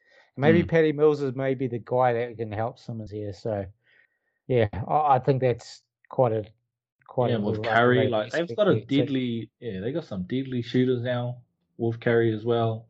Like they got Joe Harris, they got something brewing, but it really will come down to Simmons, like because they gave up everything. They should have Jay Allen right now, and they'd be looking a lot better. Yeah. Well, think about like how good Bruce Brown was last year, when they were using Bruce Brown as like the small ball center. Imagine if that was Simmons. Like more like Bruce Brown is basically, well, he does take shot. At least he shoots from fucking 3 and stuff. But he on defense, like Bruce Brown's just a smaller version of Simmons. Yeah. So if they can utilize that, and I think like Simmons has always gone hard on defense. He always has, no matter what his offense has been. And and then on offense, if he just pushes in transition, which is his best part of his offense, like man, they can be lethal too. So, and Aiden, I think you would agree with this. Like both these teams have improved with this trade. 100%. The Sixers got James Harden for a guy who literally wasn't playing. And obviously every time you remove someone who's unhappy, I think you get better just addition by subtraction, even if that subtraction is someone like James Harden. The idea of Ben Simmons in Brooklyn is really good. If he is willing to go there and play ball, like literally and figuratively, then I think it can work. He's exactly what they need on the defensive end, and it looks like they're trying to build a whole bunch of shooters around him. Like they insisted on Seth Curry. They've got Patty Mills, Joe Harris when he comes back. Like, I like it for both teams. Like Twain touched on, the fit with Harden and Embiid is interesting. Harden generally plays with like more athletic bigs, like your Capellas and that type of thing. And Embiid's not the most athletic guy, and also quite ball dominant. The other thing I think is quite interesting for Philly, defensively, like Harden would have to defend guys that Tobias Harris would normally defend. So I wonder if I don't know. This is just something I thought, but maybe bringing Tobias off the bench as like a sixth man and starting like Thibault or I know Danny Green's pretty washed, but like to sort of make up for a bit of that defensive side of things, because you're going to be able to score with Harden and Embiid. Like that's not an issue. It's the defense. The other day I think they were experimenting when they played the Cavs. They actually chucked Tobias on Garland at the end of the game. Like, because Garland was cooking them, and then he actually ended up getting like 3 stops in a row on him. But I think crazy. For Tobias Harris at least, it was quite an interesting. Like I would have assumed Matisse would have been the guy to handle that, but they gave it to Harris to close the game out, and he did the job. So like, it's interesting because like you said, Danny Green seems a bit on the washed end of things, and Tyrese Maxey and James Harden backcourt, it's a bit small. But then in saying that, their biggest struggle this year when I've watched them is getting points in crunch time. Like they're all good in the first 3 quarters. It's just when the game gets a bit tight, especially last week against Phoenix, the buckets dry up for whatever reason. Like having someone like James Harden there is gonna just open up so many new avenues in terms of end of game sort of execution. So maybe the trade-off of defense helps offensively. So it's a give and take sort of situation. Pick and roll will be deadly. Their pick and roll will be deadly.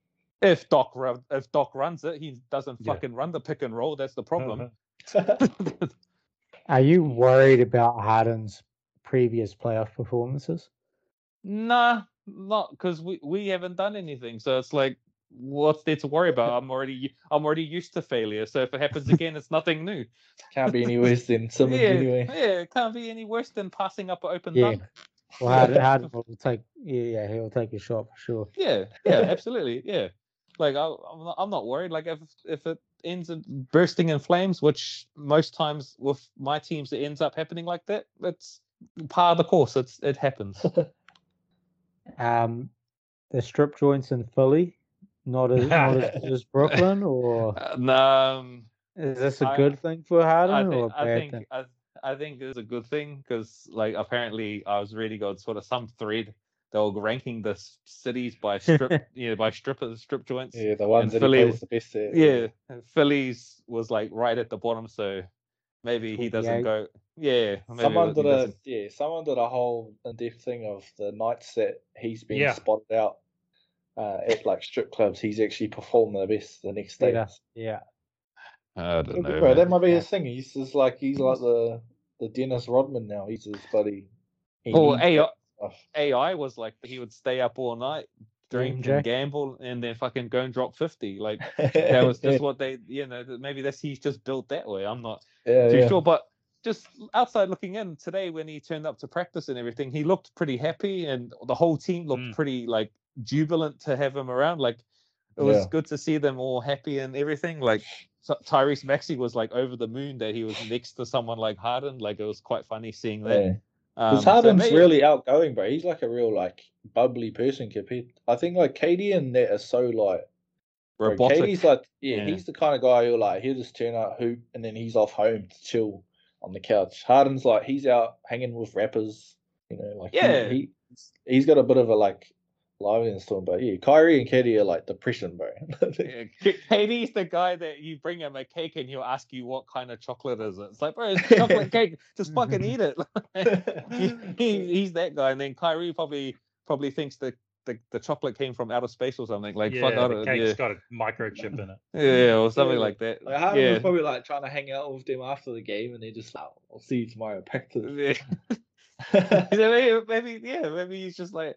I felt like those three were like it was like when you're rooming with someone and then you tell them to come over and you're like, oh hey, like this, don't worry about Kyrie, he's never here, just come, it's all good.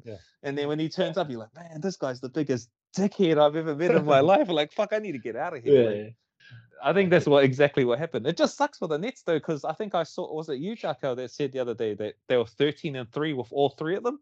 Yeah, bro, they weren't fucking getting beaten if they played, but it's got to be one of the biggest what ifs in NBA. Like what could have they achieved? Like it's only a year those three lasted. Like insane. Yeah, and they didn't even get to like really gel. Like if they really gelled, I don't. 16 games. No one's beating them, bro. They're scoring 170 on you easy. That Celtics series from last year, I think, was the first round when the Celtics just tried everything and they couldn't do anything with them. Like all three of them, like they couldn't do nothing. It was like it just. They dropped 30. If they drop 30 each, then they only need like 10, 20 points from someone else, and they can win. It's just it's got to be one of the biggest what ifs ever. That team. Well, three of the top 5 isolation scorers in the league all on one team. Come playoff time, you need ISO scorers. They had 3 of them. Look at their best skills, like Harden, the ability to draw a foul. Kyrie could finish around anyone. KD can shoot over anyone. Like, whatever the matchup of doom is what they did. And you just put 2 defense dudes in, or like a Joe Harris who can hit an open shot. Well, in the playoffs, not as much, but it is. I just think if they could take the Bucks to 7, pretty much with a one-legged Harden next to a KD, like I'm sure a healthy Harden and Joel can take anyone to 7. Because like deadly. Harden was fucking like, it's like people would say like he was pretty much their best player last year before KD got hurt in there, because he was like consistently there for the Nets. He got them to the playoffs. He was having some massive performances, just in the playoffs, hurt his leg or whatnot, and couldn't help KD out in that game 7. Like I'm sure they were healthy. Yeah, they were dropping 30 bombs each against the Celtics, like taking turns, bro. So it's gonna piss me off though. Like I'm dreading it because I reckon he'll do it too. If Simmons' first game as a net and he does a step back 3, I'm gonna fucking lose my mind there. I'm gonna be like so pissed off. Like, can you imagine if Simmons comes out and he is wet 10 threes? Yeah, 10 threes. That would be the craziest. I'll go get to rope myself. I'll get to rope myself and do it myself. Like, fuck off. He won't, man. He won't. I don't know. After the trade happened, I saw one of the funniest tweets I've ever seen from Joel Embiid. He used the there's a meme, if you guys aren't familiar. I know, Twain, you are. And it's a black guy in a suit, and he's it's like just showed up at my hater's funeral to make sure he's dead. And Joel Embiid tweeted that picture out. Just fucking just perfect. And then a reporter asked him. Yeah, a reporter asked him about and he just said like, "Oh, I like the suit" or something like that. Yeah, he just said, "Guys, look at the meme." Yeah. R.I.P. Bozo. Yeah. That he's but he's next level with the trolling. Embiid's great, man. Embiid's great. He another little story I heard was when him and who's a young point guard on a 10-day for the Pels, Alvarado. Oh, yes. Jose Alvarado. They got into a bit of a war of words, and Alvarado got a fine, and Embiid actually paid the fine for him. I was like, that's cool, man. Like, they were both yapping at each other. Yeah. And Embiid's like, "Oh, you're on a 10-day, so I'll just pay it for you. I like your spirit, man." So he's a good dude, man. He's I love Embiid. Yeah, he's a really good dude, and I'm hoping like that he has a really deep run this year. And I'm happy he just finally got something, bro. Because it'd be sad to watch him have to just waste it by himself, like doing it all. Because bro, if he just gets into a zone in the playoffs too, like there's no one that's gonna stop him, bro. He's fucking unbelievable. His game's suited for it too. Like you can go, if you need a bucket, you can hit him in the low post, but also you can step out and hit threes. Like at times that watching him, and this is not just me being a homer or whatever, but it just feels like sometimes you can't guard him. Like you can't do anything. No. As long as he's always needed help, bro. Who are you most scared of facing in the playoffs now? Probably Milwaukee. Still the Bucks, yeah. Yeah, because I can see a scenario where Giannis and Embiid are trading, blows and come up with massive stat lines themselves, but I can also see where Drew just locks up Harden. Then we're fucked. Like what are we gonna do? Like you need a big game from Tobias. Yeah, from Tobias. Maxey. Yeah, from Maxey, which he's been nice this year, but it's a lot of pressure to put on a young guy. And then I probably them, and then probably the Heat as well, because the Heat have always played. Yeah, Heat have always played the Sixers as well. Like they've always played them really well. And even Cleveland, like I don't want to see those two young kids in the post in round 2 or round 1. Like fuck that. I want an easy game round 1. Give me Washington or someone easy. We will just play so hard. Yeah, it'll be bullshit to have a 7 game with them first round.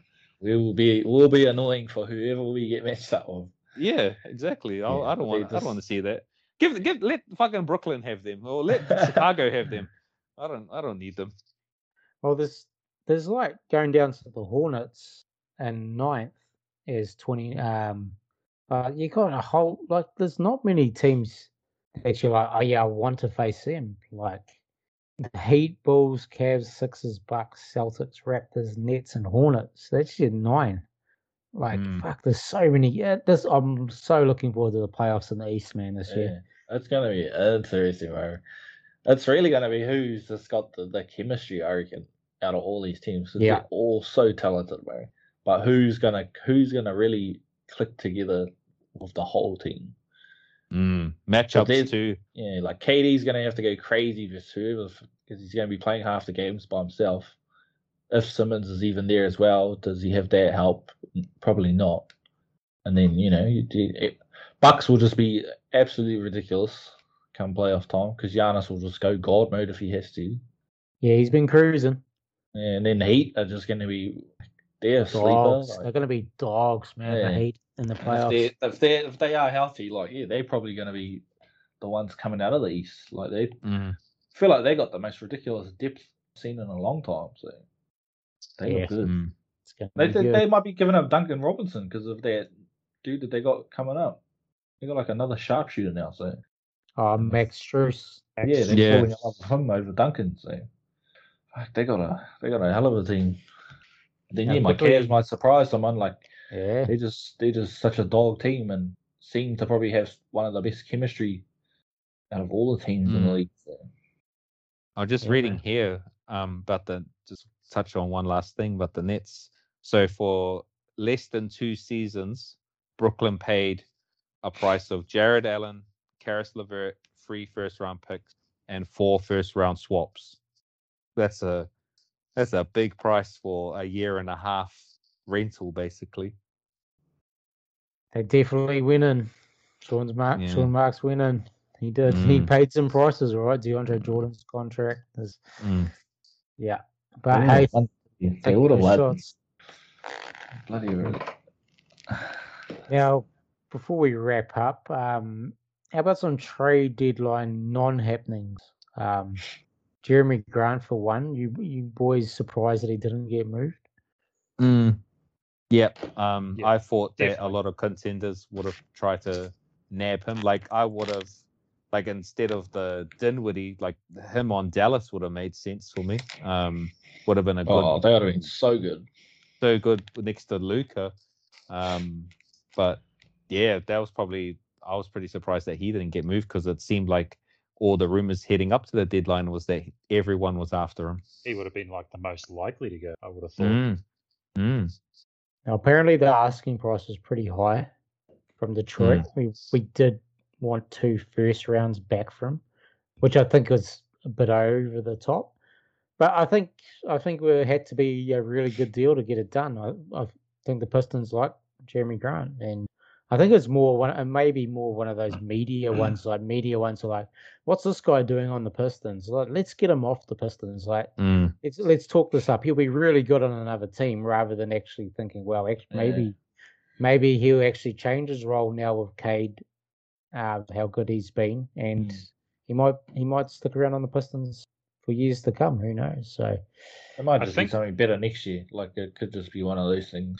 Off-season expiring contract next year. Better offerings next year, and then they'll get something big for him. My biggest issue with the Pistons keeping Grant is that Sadiq Bey plays so much better when Grant isn't playing. Yeah. He's so much better. You look at the percentages and the numbers when Grant's there and when he's not. And Grant's good. I'm not slandering him at all, but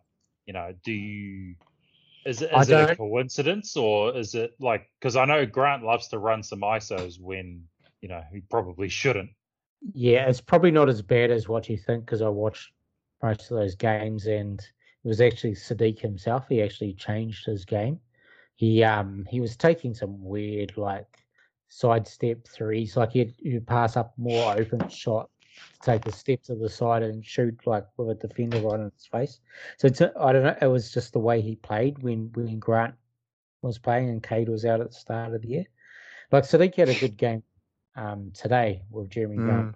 So, but I know what you mean though, because I think it's Sadiq just learning too. Yeah, and I think Jeremy changes his game. Yeah.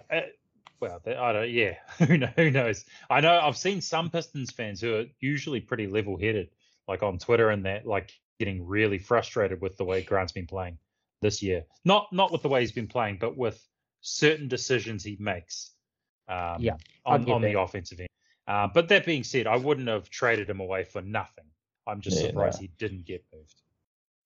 Yeah, I think we got to. I mean, I've talked on podcast before about this, but I think we got to keep guys that really want to be in Detroit. So I think giving him a high asking price, I didn't mind. We talked about the Pirtle trade to the Hornets, the non-trade to the Hornets. Any other ones so glad that one didn't happen. any other sort of non-trades that you guys were surprised? I'm surprised the Lakers didn't do anything. Like I read that they tried their hardest to do something, but no one wanted to take their shitty deals, which is they ain't got shit to give away. Yeah, which is like they only turned down one trade apparently. That's all they turned down. I cracked up when they did offer. Sorry. No, sorry, but I cracked up on ESPN when they were saying I think Malika said they're gonna concentrate on the buyout market, and then fucking Kendrick and RJ just started posting themselves. Yeah, Ramona was so mad.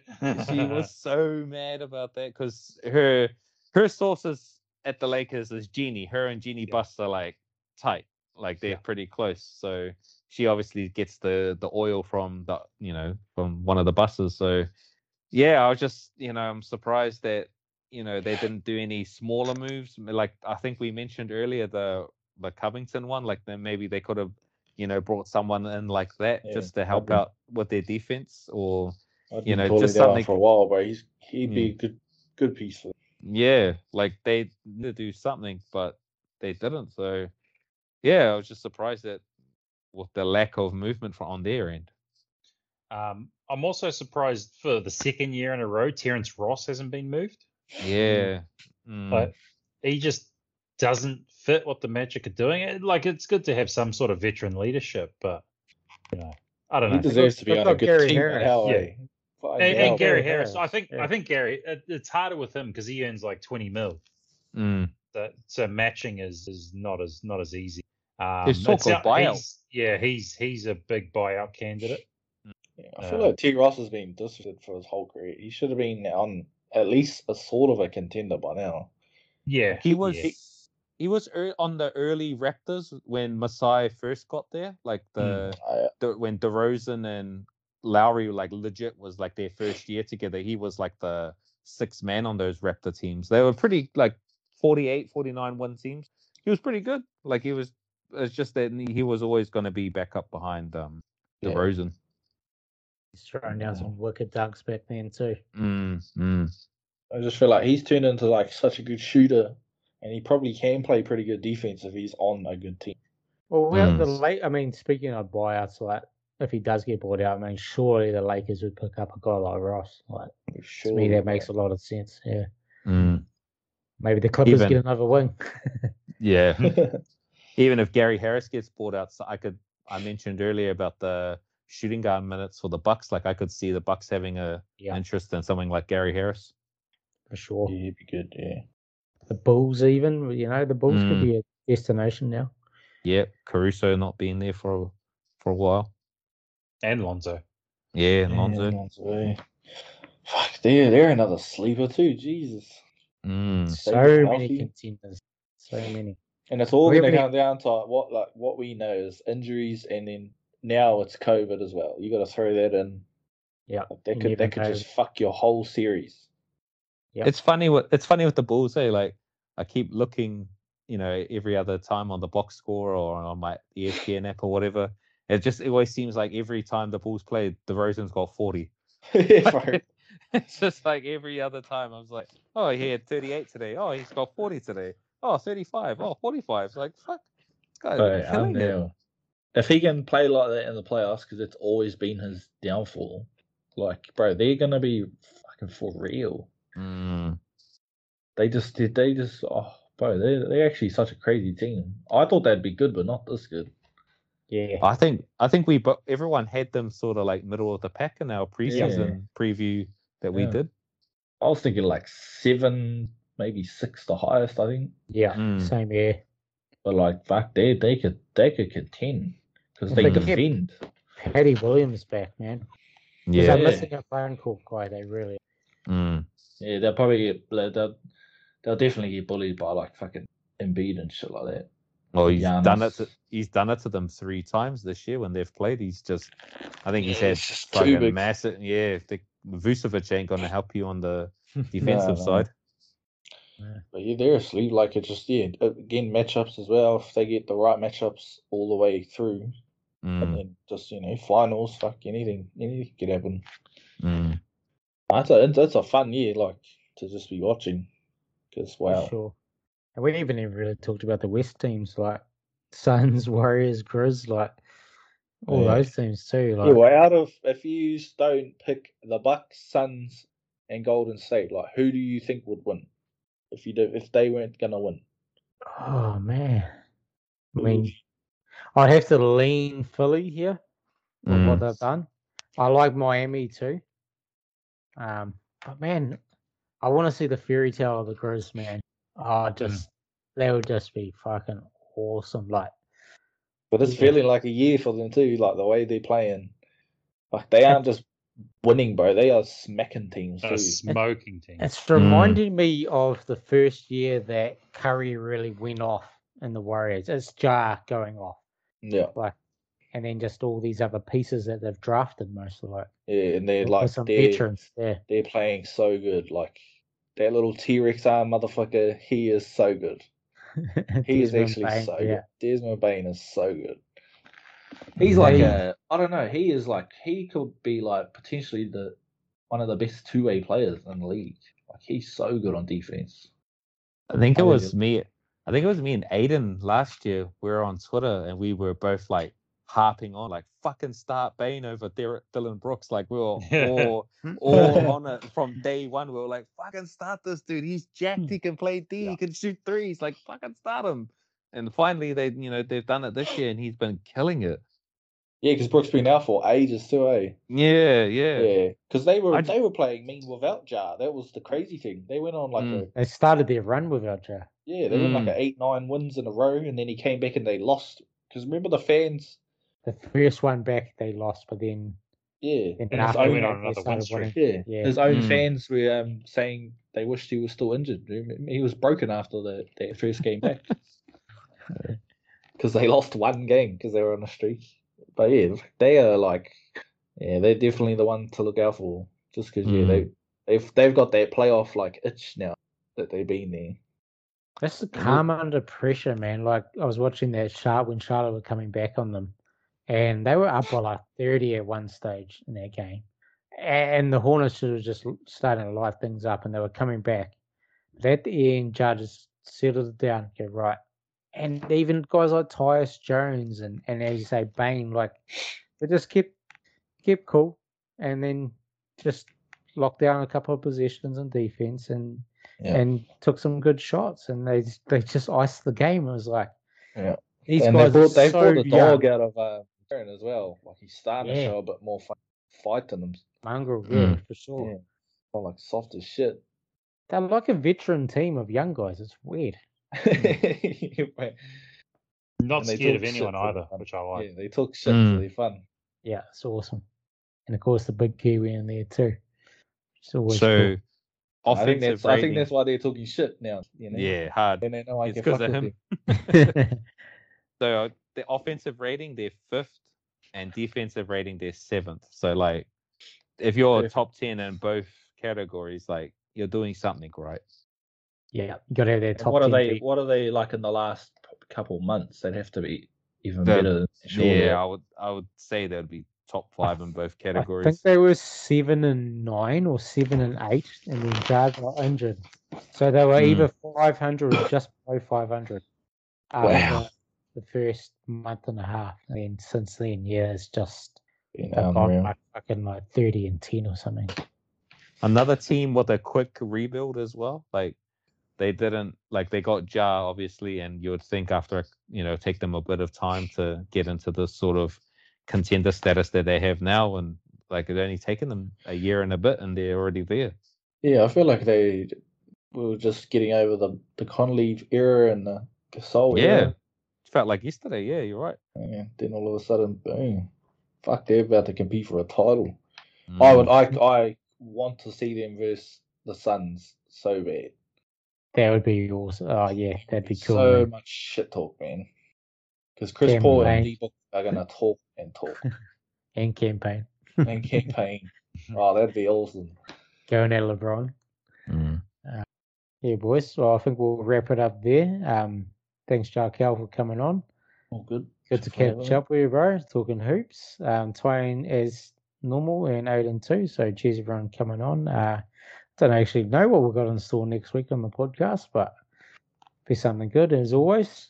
Be ranking something or talking about something. So wrestling. Wrestling. I'll have the week off then. I'll leave you boys to it. Still good. Cheers to that, everybody. Over and out. See. Peace.